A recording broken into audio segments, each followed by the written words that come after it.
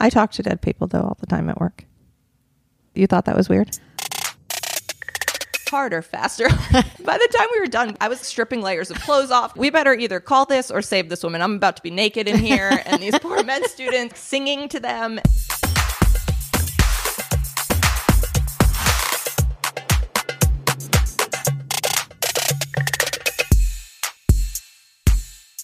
Welcome to Medic Mindset. I'm Ginger Locke.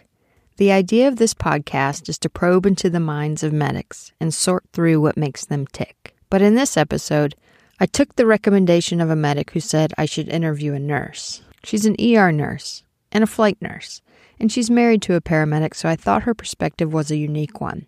As we get into the episode, you will get to hear who I came to realize was sitting in front of me.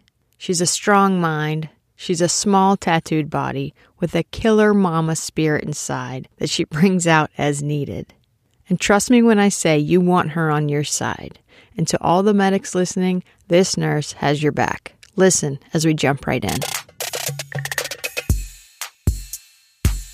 You've got a house full of kids, and thanks for making a little bit of space for me today and inviting me into your home. I appreciate it. Fun. It's different. Can you tell me where you work now? And then I'll probably start there and then go backwards. I work in a hospital ER setting. That's my full-time gig. And then part-time, I work on the helicopter as a nurse. When I first started flying, I actually got hired for that job. And then I found out that I was pregnant. And I was like, this is going to interfere. My boss over there was like, well, I don't care. I mean, it doesn't bother me if it doesn't bother you. Yeah. And so I worked a lot at the beginning as much as I could. This is new and I need to get good at it. And I didn't have the baby running around. And so I worked as much as I could, even though I was pregnant and I was growing and growing and my flight suits were growing. Then after she was born, I was on maternity leave. It was hard for me to work as much. I had to study on my off time, be proactive about it. It's easier at the hospital for me to step back into it because I've been doing that for longer. And that's my everyday mindset. So now I'm curious, did you work on the aircraft until you delivered? Yes, actually, my last shift that I flew, we had a really busy day and I was big pregnant. She was born 3 weeks later. And my partner that night, every time we'd get a call, he'd be like, please don't have the baby in the helicopter. I'm not going to have the baby in the helicopter. And if I deliver her, I get to name her. Oh my God, please get us to the hospital just in case. Then how did you decide to stop flying? My doctor really encouraged me to stop because I was starting to dilate and she was like, this is your fourth baby. I really don't want you to be in the air with the pressure changes and everything, and basically put a partner in that situation. Okay, I can get on board with that. I think it was probably a good decision. I mean, I was having to climb into the helicopter head first. I couldn't get in any other way. I love that. When I was in labor and delivery, it was really the first time I'd really been a patient as an adult. Mm-hmm. On that day, I learned the value of a good nurse. And I didn't fully appreciate it until then. I really felt like she was right there with me the whole time. And I'm sure she was going in and out. I bet she had more than one patient. I didn't feel that way. How did you decide to do emergency medicine? Funny, because we keep talking about L&D. That's actually what I always wanted to do. When I'm done with the ER, that's where I'm going to retire to.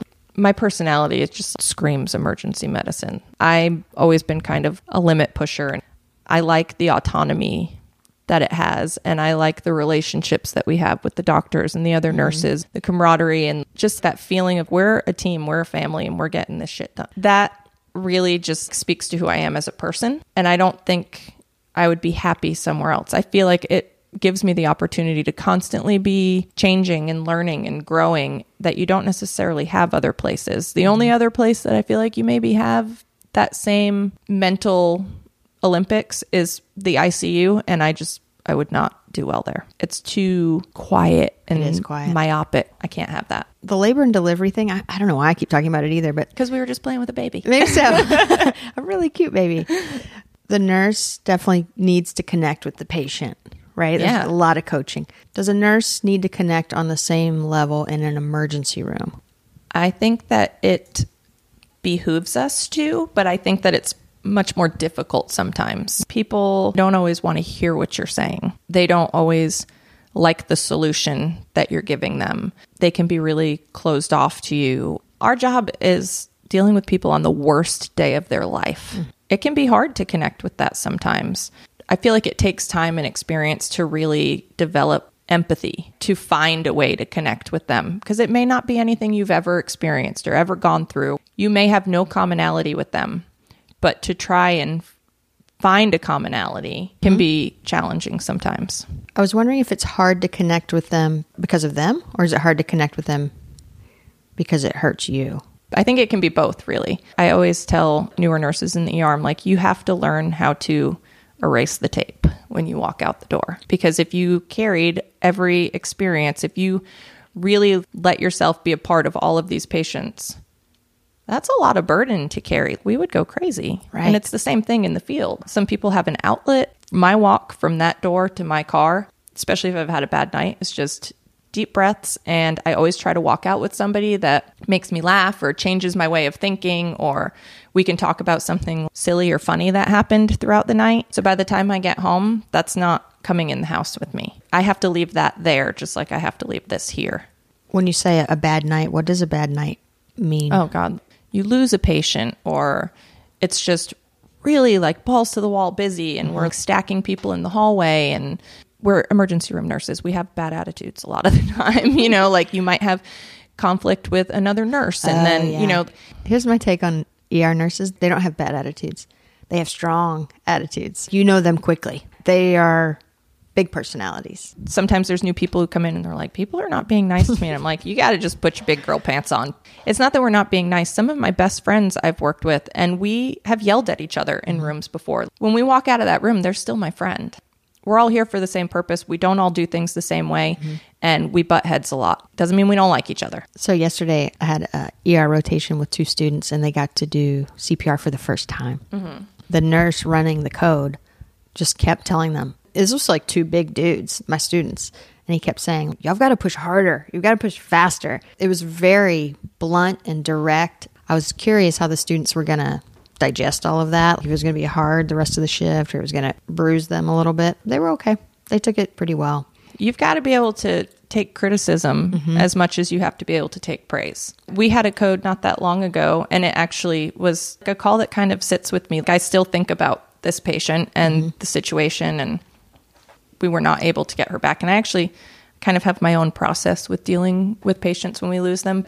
We had med students who were trying to do compressions, and I was a secondary in the room, and there was another nurse in there with me. We were going back and forth between pushing meds and helping with compressions because we had these students. And I can remember at one point, she was a med student, and she was just the tiniest thing. And her compressions were just, oh my God, there's no way we're going to get this lady back with these.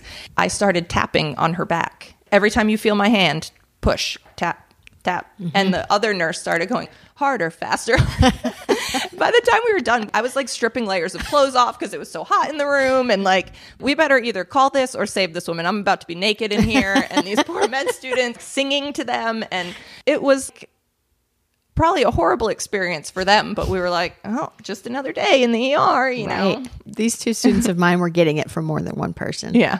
So the medic that had brought in the patient, they had gotten ROSC and then lost pulses again. And the medic turned on a metronome on his phone and held it right behind him, similar to you tapping, and it was loud enough that it helped them get the cadence. So I'm interested in the connection to the patients, because it's such a fine line, because if you connect, they can hurt you emotionally, and if you don't connect, they're missing that piece of the care.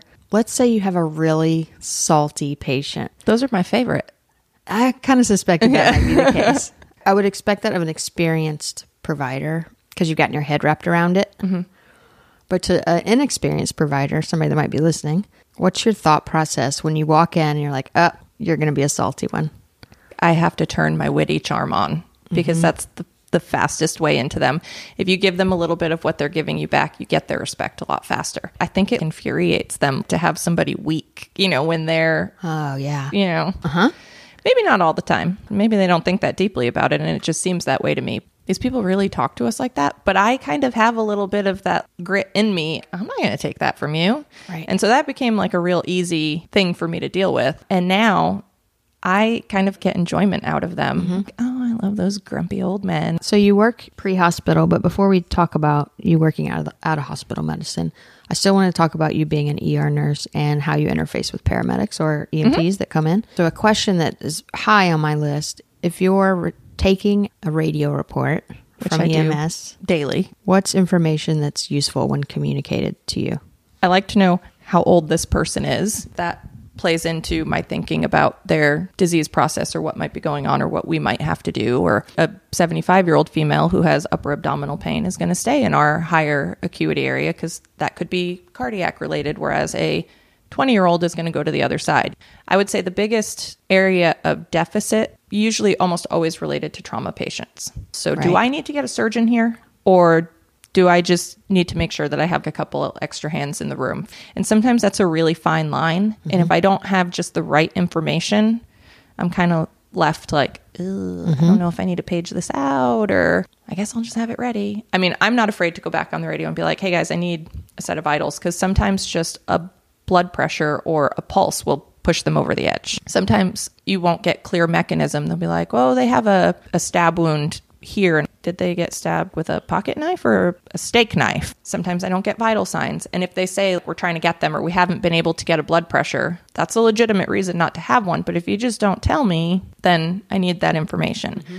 I need a GCS. Mm-hmm. If this is a person who fell and hit their head, what's their GCS? They do their best. And I understand you're scrambling to get the patient here, especially if it's something significant. Little things can make a big difference.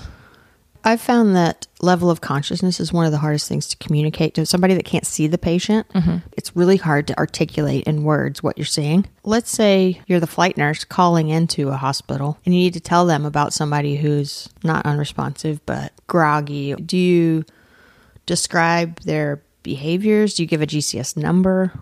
Yeah, we usually will give a GCS number, but then I always try to follow up with the patient is oriented but lethargic.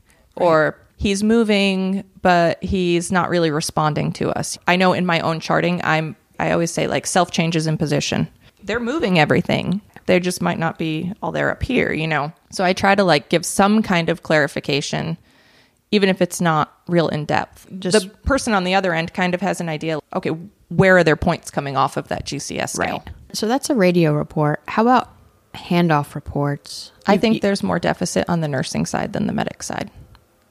From my experience in handoff reports, I think medics are really good about who's going to be taking care of this patient. Is this your patient? Perfect. I'm going to give you a report. And they're really good about, you know, when the doctor walks in, they'll even be like, I'll give my whole report again because now there's a doctor here. You know, I would say 99% of the time, they're always very polite and they're articulate. You run into more nurses who are like, yeah, I don't need your report. I can talk to the patient. Well, it's just kind of rude. They have been with this person for the last 10 to 30 minutes and they've seen the environment on the other end, which can sometimes factor into, they actually witnessed the mechanism of injury. What they have to say is important. Don't dismiss them. That I find troublesome. It also really bothers me when newer nurses question the medics about, well, why didn't you get an IV on this patient? Nurses have a hard time thinking about what it's like outside of the hospital. I think it's easier for the medics because they step into our world and the nurses don't step out. The person that suggested that I interview you, it just occurred to me, I'm like, I should have asked him, like, why are you saying she'd be a good person to talk to for the podcast? And he said, well, she just gets it. I'm like, okay, but tell me exactly, like, what do you mean by that? Like, he's like, well, because she works in both environments. He said, of all the nurses I've ever handed off to, I feel like when I'm talking to her, she just gets it. Well, that makes me feel good. I hope they all feel like that because I really love what I do. And I really have the utmost respect for the medics. When they first get there, don't interrupt them. Don't talk over them. I'll always say, you know, hey, what's up to my patient, especially if they're awake and oriented. Then my attention, while I'm eyeballing my patient, my ears are shifted back to this other person who is doing the same job that I am in a different environment in my mind, even though, I mean, it's a little bit different, and what they have to say. We're all here for the same thing. It's a handoff of care. If I was giving a report to a nurse on the floor and she completely ignored me or didn't listen to what I was saying and was jumping over me and asking me questions before I even had a chance to get there, when I hang up the phone, I'm like, Jesus, man, like, listen to what I'm saying, you know. I think you really hit the nail on the head when you said EMS comes into the hospital world, but it doesn't go the other direction. Yeah. I really think that they should make all new ER nurses do ride-outs. That'd be kind of cool. What can a paramedic do while they're with a patient that you're going to get? What can they do to make your life easier? I can ask it in a negative way and say, is there anything medics do that makes your work harder? But I wanted to ask, like when they piss the patient off before they get there. So, okay, you know, sometimes Most of the time, that's not the case. But every now and then, there's just a patient that, did you guys crank their dial up before you walk through the door? Like, don't push their buttons. I want to push their buttons. I don't want them to come in pissed off because now I got to talk them down. We've experienced that as students and as a preceptor in the ER. You guys have somebody finally calm down, and I'm about to go in just to talk to them. And the nurse is like, please don't. We just got them quiet. Yeah. Can you talk about things you do to de-escalate somebody who's agitated, a patient who's agitated? How do you get them to calm down besides meds? Sometimes I don't. Sometimes I'm more of an instigator myself. For me, I know one of the nurses always tells me, when you go in that room and you turn on, you don't blink. I become very assertive. Well, does it work? I mean, does it help to calm them down? For me, it does. A lot of times the patients will just be like, oh, shit. Is there anything that could walk into the door of your ER that still scares you?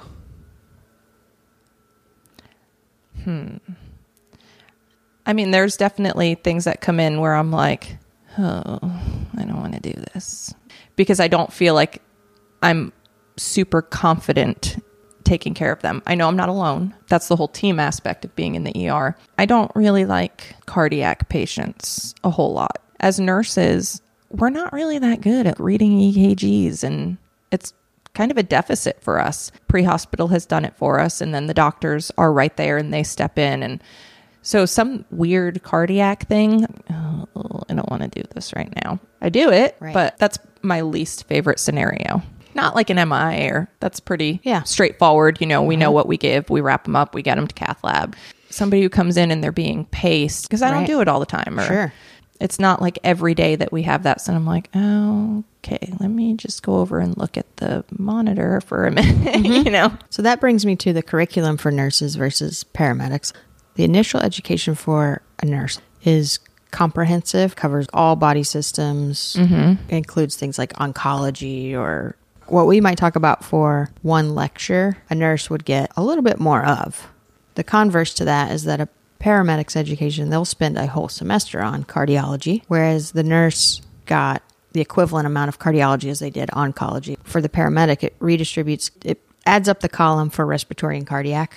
Well, I feel like that has a lot to do with the fact that those systems, they're the systems that you guys have the most ability to fix pre-hospital. Right. What are you going to do for a cancer patient? Maybe some pain management or whatever their symptoms are. It's like symptom management. But if somebody has a weird cardiac issue and you're out there, that probably needs to be addressed rapidly, and you guys have the ability to address them. So it's really important that you really understand them. I'm going to say this, and this sounds terrible. Nursing school really does not prepare you how to be a nurse. It's basic, wide sweeping knowledge and about a lot of stuff that you might never see, because our jobs have become, at this point, very specialized. And so you don't learn how to be a nurse in your specialty until you've graduated from nursing school and you're working. You learn how to do everything in your setting. Because there's so much you might need to know as a nurse, because you can go into so many different areas. Right.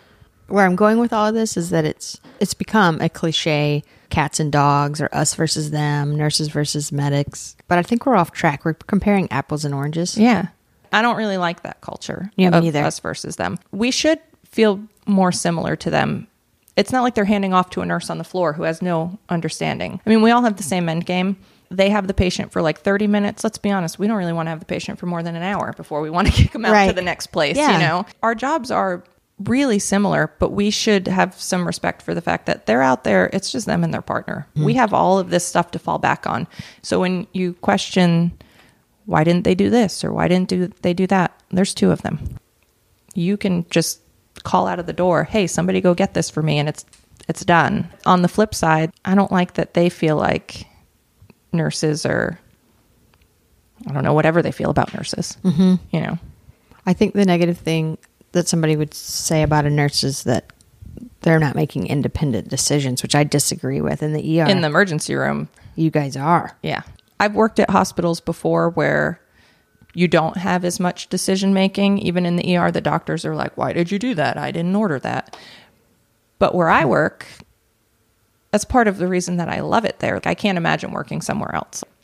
Our relationship with the doctors is so fluid and revolving. And when you've been there for an extended period of time and they know you and they trust you and they know what your skill set is, there is a lot of independent decision making going on, to the point where they're busy, I can initiate care for that patient, because I can eyeball what I think might be going on with them and get things started for them. When we have patients who are waiting, we can initiate care for them. We can have their labs ready. We can send them for radiology. Now, by the time they see a doctor, they already have results in the computer. It actually makes their stay faster. So we have to be able to make those decisions. Is there anything you wish EMS understood better about the ER?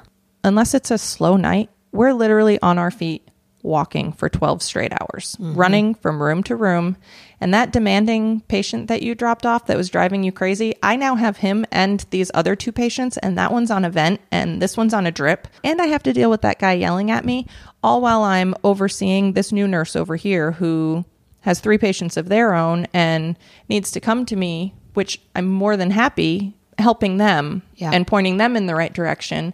And it's like a little circus in your head sometimes when you can like see a little bit of frustration on their face. I'm always very apologetic because I understand their position also, but I wish that they could sometimes feel what it's like to have that pressure on you and not have even just the 5 minutes that you're getting a drink of water. Sometimes I work 12 hours and don't pee. I learned so much doing these rotations with the students, these switching gears that you guys have to do. I watched a physician work a code. I took the students off. We kind of talked about it, and we came around the corner, and this physician was already in another room doing a pelvic exam. They were moving on. Be working a code in one room, and then you come out and there's a patient at the desk, and you're like, oh, you wanted some ice water? Hold on 1 second. Let me just wash my hands. That brings me to something that I was curious about is how do you flush that stuff? Not between patients, but when you leave, you were talking about the walk out. Yeah. To the car. We'll walk out together. There's always somebody with you. It's very rare that I walk out by myself. There's always something that happens in the course of the night that is humorous. There's never not a humorous moment. There's always that one patient that brings some levity to the situation. And you just kind of go back to that moment. And then by the time I get home, I've had my car ride home. I usually listen to like louder music on the way home, like Social Distortion or AC/DC or something that just makes me feel like I expel energy. And then when I get home, I play with my baby. If you were going to work tomorrow, would you rather be going to the hospital or to the aircraft? Pretty much everybody I know that works on the aircraft has a second job because it keeps that stuff up for them. You might work a shift where you have no patients. Right. They always call me the weather cloud because every time I go to work, we have a storm. And they're like, yes, we're not flying today. I still really love being at the hospital. I love the pace of it. I guess someday I'll want to leave there, but not any day soon. That's my home. The aircraft is really fun for me, and it's different, and I love my partners, and I get to think in a different way. And because we do transport a lot of ICU patients, and I don't work in the ICU. And I like being on the scene because when we have scene calls, it gives me perspective when I'm in the hospital. But I love being in the hospital. I'm going to ask a really broad question. That's who's in charge. My husband and I were just having this conversation this morning. When we go to a hospital and we're transporting a patient, those nurses, they eyeball me from across the room. And they don't want to talk to the medic. Oh, yeah. You're a nurse, I'm a nurse, let's do this. And I'm like, hey, what about him? And they're like, he can move the patient. Yeah. Okay. Yeah. That's not really how it goes because I don't treat the medics like that. They're my partner. We have a different background. We come with a different thing. When we go on a scene call, the medics automatically see the RN behind my name and they like scan for my partner. I look pretty cute in my flight suit, but they don't want to talk to me. They want to talk to him. And I'm fine with that. Depending on who I'm working with, I'm going to kind of follow their lead on a scene. That's their expertise. That's their field. They know more than me about being in that world, the lingo that the other medics might use, and a back and forth with them that I'm not privy to. Right. I'm like the stepsister. And when we go to the hospital, it's kind of in reverse. So I've never met you before. I don't think in person. I don't think so. I may have seen you. You come off as really well adjusted, right? Like you have a sense of humor. I think you have to. You seem settled in your own skin. Well, one of the things I'm interested in is in a lot of these conversations, even when I'm not directing it in this direction, it will start going towards unhappy things or things they're maladjusted with their work in particular. So I'm thrilled to talk to you. Like, what's the secret sauce? I don't know. know. Working in emergency medicine, where's the resilience? Where did it come from? What is that? For me, I feel like I have, of my own, doing, have encountered a lot of obstacles in my life. I had amazing parents, great family. I mean, people used to call us the Waltons when I was a kid, and I've never even seen that show, but I assume it's probably pretty American Pie. And my parents would literally bend over backwards and stand on their heads if they thought that it was going to make my life easier. And because I was kind of defiant, it was to a fault and didn't always work out in my best interest. And so I created things that I then needed to cope with and find ways to deal with. And I don't know that I would be as good at my job if I hadn't had adversity in my life. I could have not had adversity in my life, and that probably would have been pretty nice, Yeah. All these things that have happened to me as a teenager or as a young adult, they shaped me into being this strong woman, and I wouldn't be able to do my job without that. What else should you share with a paramedic or a paramedic student? That's so broad. Yeah. You have an audience of paramedics. What's something you've always wanted them to know? That they should not wear their uniform shorts. Right? I'm really open about that. Yeah. There's one medic who wears them all the time, and I'm always like, take those things off. He'll come in now and he'll be like, you like my shorts? I'm like, no. Because they're not sexy or because they're not safe? But they're just terrible. They're not terrible. Sexy. They're not and sexy. I'm like, your legs are exposed. He's like, well, my arms are exposed. You look like a clown. You've boots on and these shorts, and it's terrible. It's really hot outside. My husband would never wear those things. All right. Good point. I wouldn't either. Nice.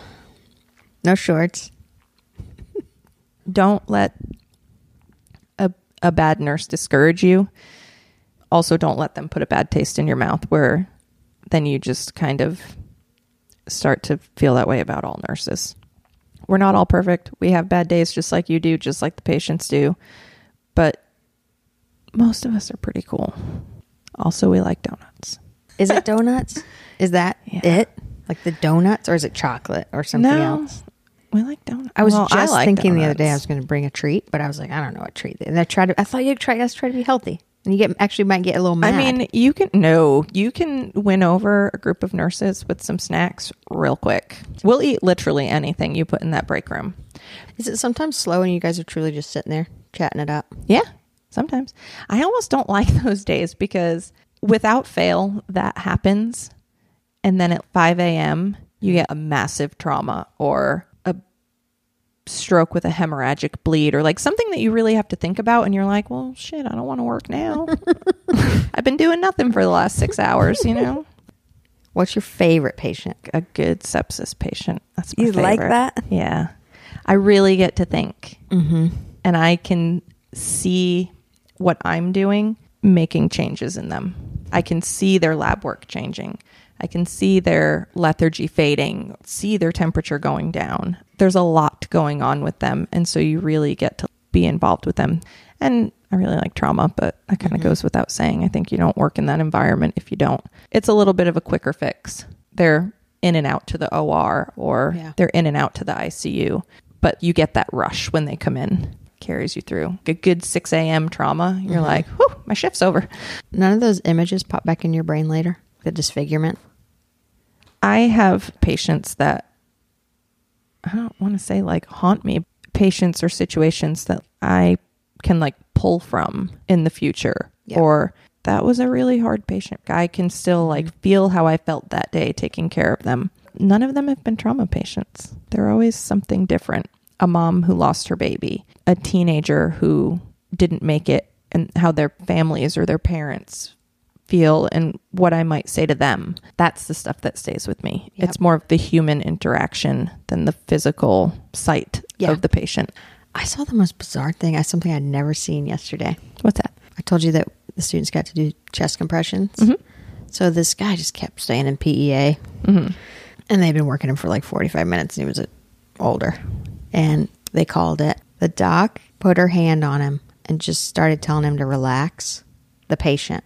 I talk to dead people though all the time at work. You thought that was weird? Well, I'd never seen it before. I always just kind of thought once the cardiac activity's over, Hearing's they're the not last thing to go. I know, that's what they say. I liked it. Don't get me wrong. I do it all the time. Don't get me wrong. I liked it because I thought, we don't know for sure. We think he can't hear, but we've been doing compression, so he may have had still some level of consciousness. Yeah. I mean, it makes sense to me. I talk to them all the time. I talk to them sometimes while we're coding them. What? Yeah. I've never definitely seen done this. that. Had a patient that had kids at home, and I'm like, you cannot die on me. Think about your kids at home. Come on. And I'll be like cheering them on almost. You can do this. You can come back. Or I know it kind of seems you think ridiculous, that they might but be able to hear you? I think it makes me feel better. It's like whatever's in my head. This is what I'm thinking. So I'm going to tell you what I'm thinking. Yeah. Because I kind of have a habit of doing that anyway. It doesn't bother me because everybody copes differently. But when a patient passes in the ER, okay, time of death, you turn around and it's like a ghost town. Shoop, everybody's gone. They're on to the next thing, which is there are other people out there. I tend to linger. I'm always the last one out of the room. I will pick up every piece of trash off that floor. And I'll be talking to them the whole time. I guess I got to clean the room so your family can come back here and they don't have to see this mess that we made. And it's kind of dumb, but it's like my coping mechanism. And then I always say goodbye to them. I touch them and I'll be like, I'm sorry we couldn't help you, man. Apologize to them. I liked it. As a person just being in the room, and that's the person who's going to die someday, it felt right. And I'd never seen anyone do that. I was interested in how it made the people doing the resuscitation, how it might made them feel good at the end. When I do it, I tend to be by myself when I'm doing it. Yeah. And so I don't know that it really benefits anybody. There was a lot of people in the room. Yeah. I think that people have job satisfaction when they have mastery, when they get good at it. Mm-hmm. You feel like you're good at it? Yeah. I feel like I'm good at what I do. I feel like other people recognize that I'm good at what I do. They come to me. But I also don't ever want to be obnoxious about the fact that I think I'm good at what I do. Then that becomes off-putting and people don't feel comfortable asking you anymore. You swing the pendulum in the other direction. Mm-hmm. It's good to acknowledge what you don't know. It's good to also be proud of what you do know. Well, let's wind it down unless you have anything else for paramedics. Keep loving what you're doing. And when you don't anymore, it's time to quit. Don't wait until you hate your job because that will be reflected on those that you're caring for. You think you're ever going to quit liking it? No. I don't think so either. Think so. Thank you for all your time. Yeah, it was so nice to sit here and chat with you. It was. It's a funny way to get to know somebody, but I know. Now I'm like, you want to go out for coffee? Thanks for being willing to do it. Yeah, of course. Yeah. I'd do it again.